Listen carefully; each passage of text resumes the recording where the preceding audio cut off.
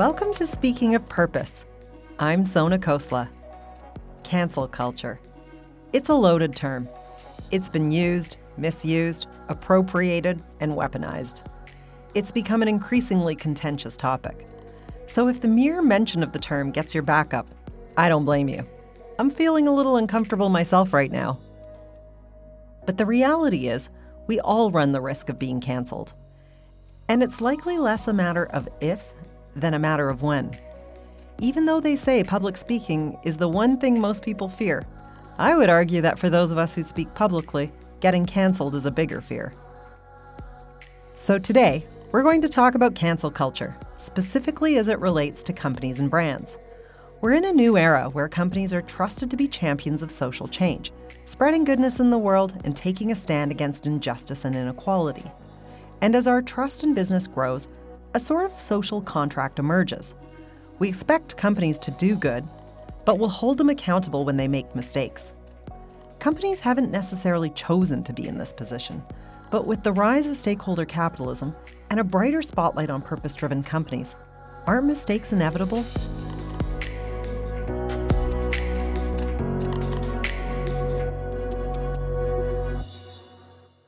So, what happens when a company gets canceled for a public misstep? What can you expect? Who's responsible? And what can be done before, during, and after a cancellation? To help us wade through this difficult conversation, we're joined today by Whitney Daly, Senior Vice President of Marketing and Research Insights at Porter Novelli.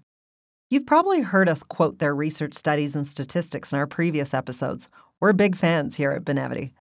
But for those of you who don't know the company behind the studies, Porter Novelli is a communications consultancy that helps companies build an authentic purpose and then live that purpose in the way that they operate and the way that they communicate.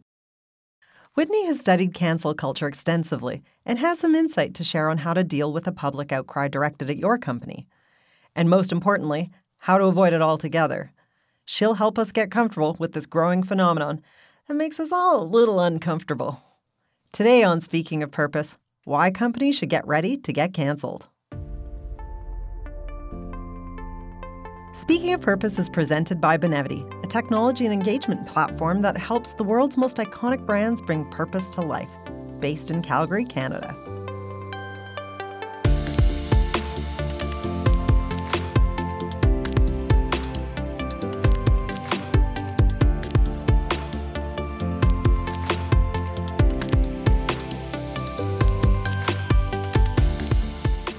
Whitney Daly has spent years studying how brands can build authentic cultures around a lived purpose. In recent years, the rise of social media, the increasing power of consumers and employees, and trust in business above all other institutions have put the ultimate stress test on companies as they navigate their place in addressing social change. In their recent research study, The Business of Cancel Culture, Porter Novelli dives into this growing phenomenon. But what exactly is cancel culture? And how does it differ from the more known phenomena of boycotting? Whitney explains the difference. With cancel culture, we're really talking about the social media, the online conversation, the chatter around an entity that's really being driven by consumers or activist groups or even employees. This term has been co-opted, used different ways in recent months. But for this conversation and the purpose of our research was really to explore this tool that we really saw individuals using to express disappointment, dismay, even anger, and directly towards a company. I was digging in on this concept and I found this article in the New York Times from 2018. And the New York Times called this a cultural boycott. And I think that is pretty powerful. And again, there are many applications of this term cancel culture, I think, today. But for this research, we really zeroed in on what is corporate cancel culture, or what we're looking at as this concept of growing stakeholder accountability. A cancel culture situation is different from a boycott. And this was something that got me really curious. I was like, oh, we have this great social data. Let's overlay this on the stock performance of these companies. And then we'll be able to show that it will have a financial consequence for brands as well. And I have to say, when we did this, the data that I got back was actually a disappointment because we really couldn't directly identify or attribute, a stock price dip as a result of an online conversation. There might have been declines, but they were kind of mere blips on the radars for especially these big companies. But as a result of these cancellations, a lot of the companies that we looked at did take swift action to remedy the situation. So I think that's really the crux of the difference between a cancellation and a boycott. A boycott seeks to hurt a company's bottom line, while a cancellation seeks to impact a company's reputation, and both of which I would argue have major ramifications for a company still. Whether it's going after a company's bottom line or their reputation, a public backlash of any kind can ultimately affect both. When a company makes a misstep on a social issue and feels the brunt of an online campaign against them, reputation or sentiment might be the first measure to be negatively impacted. But in the long term, if companies don't mitigate the reaction and take the necessary steps to correct the situation, the bottom line could follow closely. So, how should a company react when they are facing a cancellation? So when it comes to kind of getting beyond a cancellation situation, our research found two top ways that Americans cited, I'll uncancel. One was for that company to make a public statement of apology, and two was for that company to clarify the situation. And we definitely saw this play out in the case studies that we did in this report. A company can either stand by the situation or try and mitigate.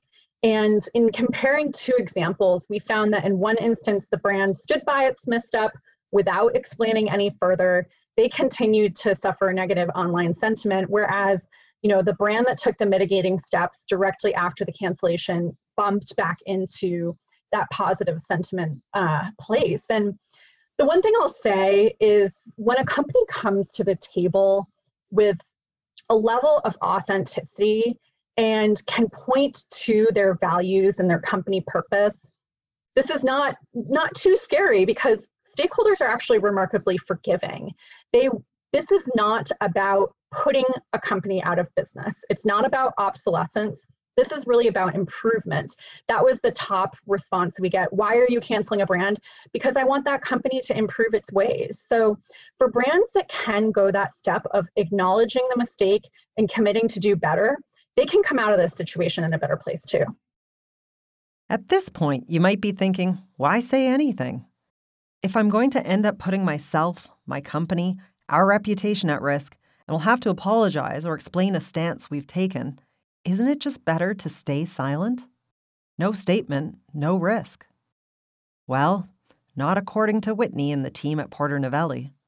In our most recent study, the Business and Social Justice study, we did look into communications and specifically, what could be the impact of silence. And what we found is that 6 in 10, so 59% of individuals say, it's just no longer acceptable for companies to be silent on social justice issues. But I think the stat you're referencing, which is even more intriguing, is that 49% of individuals actually say they assume companies that remain quiet on social justice issues just don't care. So by not communicating around these issues, you're basically indicating that your organization doesn't care, or even complicity in some cases. If you're not talking about it, the conversation is happening anyway, without your brand being a part of it. Who would have thought that a time would come where silence is the most risky business decision?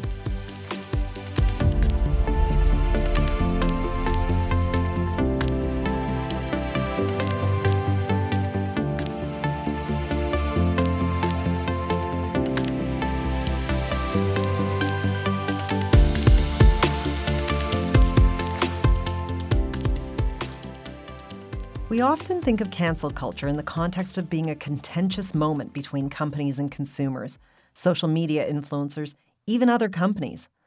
But internal relationships are important too. Employees are just as, if not more, attuned to the way a company approaches taking a stand on societal issues. They can add enormous credibility to a cancellation, or alternatively, can come to the defense of a company that they feel is being misunderstood or misrepresented. Basecamp is a recent example of a brand that dealt with a wave of online anger when they announced that their employees would no longer be able to discuss political or social issues at work. When they didn't appropriately explain or mitigate the situation, employees lent credibility to the outrage by rejecting the new policies and resigning en masse. This is what it looks like to go beyond cancellation into boycotting.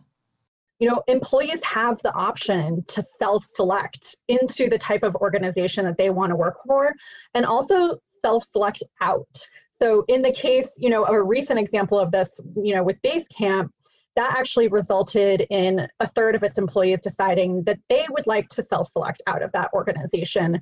So moves like this, I think, will continue to happen, and we'll see companies that say this is not the type of space that we're creating for our employees. But we also know that this is really contrary to what all of our employee research is telling us. Employees are just no longer willing to check their values at the door, and they expect their companies to engage in these issues. And in fact, we just earlier this month released a new study on business and social justice, and we found in that 43% of current employees say that they are reconsidering their current job because their company is not doing enough to address social justice issues. So these decisions that some organizations are making are going to have real impacts on the types of talent that I think that they'll have access to in the future. Not taking a stance is, in fact, taking a stance. And that puts companies in a difficult position. CEOs who don't believe that addressing social issues is part of their job are quickly learning that it is. As Whitney said, 6 in 10 individuals now feel that it is unacceptable for a company to stay silent. The good news is, this isn't just an obligation with no benefit. In fact, when a company has authentic values and a proven commitment to purpose, taking a stand on social issues is seen as positive. It's a natural extension of who and what the company has always been. Brands that are continually changing their position, don't know what they stand for, don't have a purpose or a value statement, don't understand what their mission is, they're just going to find it harder to kind of navigate this. But an organization that does have that values-based foundation can lean into those values in tough situations, can use those values as kind of guideposts or reference points. I'll give an example of this. A brand like Ben & Jerry's, who can say, in the wake of the murder of George Floyd, smash white supremacy. And yes, there were likely people on social media that were angered by that statement. But Ben & Jerry's could point to its 3-part mission, which includes its social mission, which it has had since the founding of the organization, basically. It can point to its work around racial justice, its work around closing the workhouse, its partnership with the Advancement Project. It can speak to Pecan Resist. And then it can go back to those that were angered and say, this really shouldn't surprise you if you know anything about our brand. So again, having those reference points, those guideposts, can be really critical to kind of cancel-proof your organization.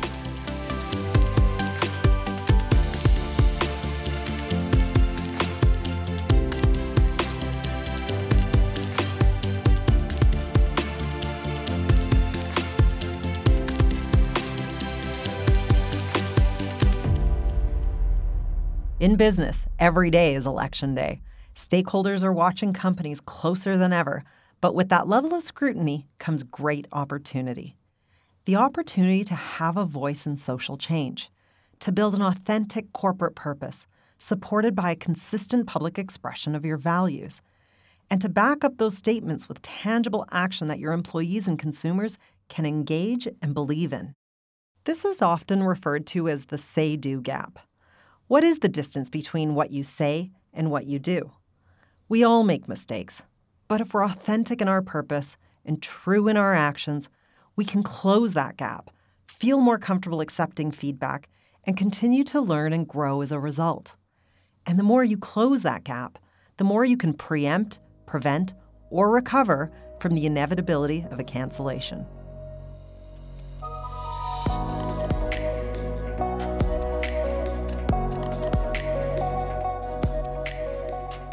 Thank you for joining us on Speaking of Purpose. Today's episode was created by the passionate team here at Benevity. Special thanks to Whitney Daly and our friends at Porter Novelli. Go to porternovelli.com to read more about how your company can create values-based communications. To listen to past episodes and get new episodes as soon as they're released, subscribe or follow Speaking of Purpose wherever you get your podcasts. If you liked today's episode, consider sharing it with a colleague or a friend. And come say hi to us on social media. Tell us what you thought about today's episode. You can also learn more about us at benevity.com. Thanks for listening.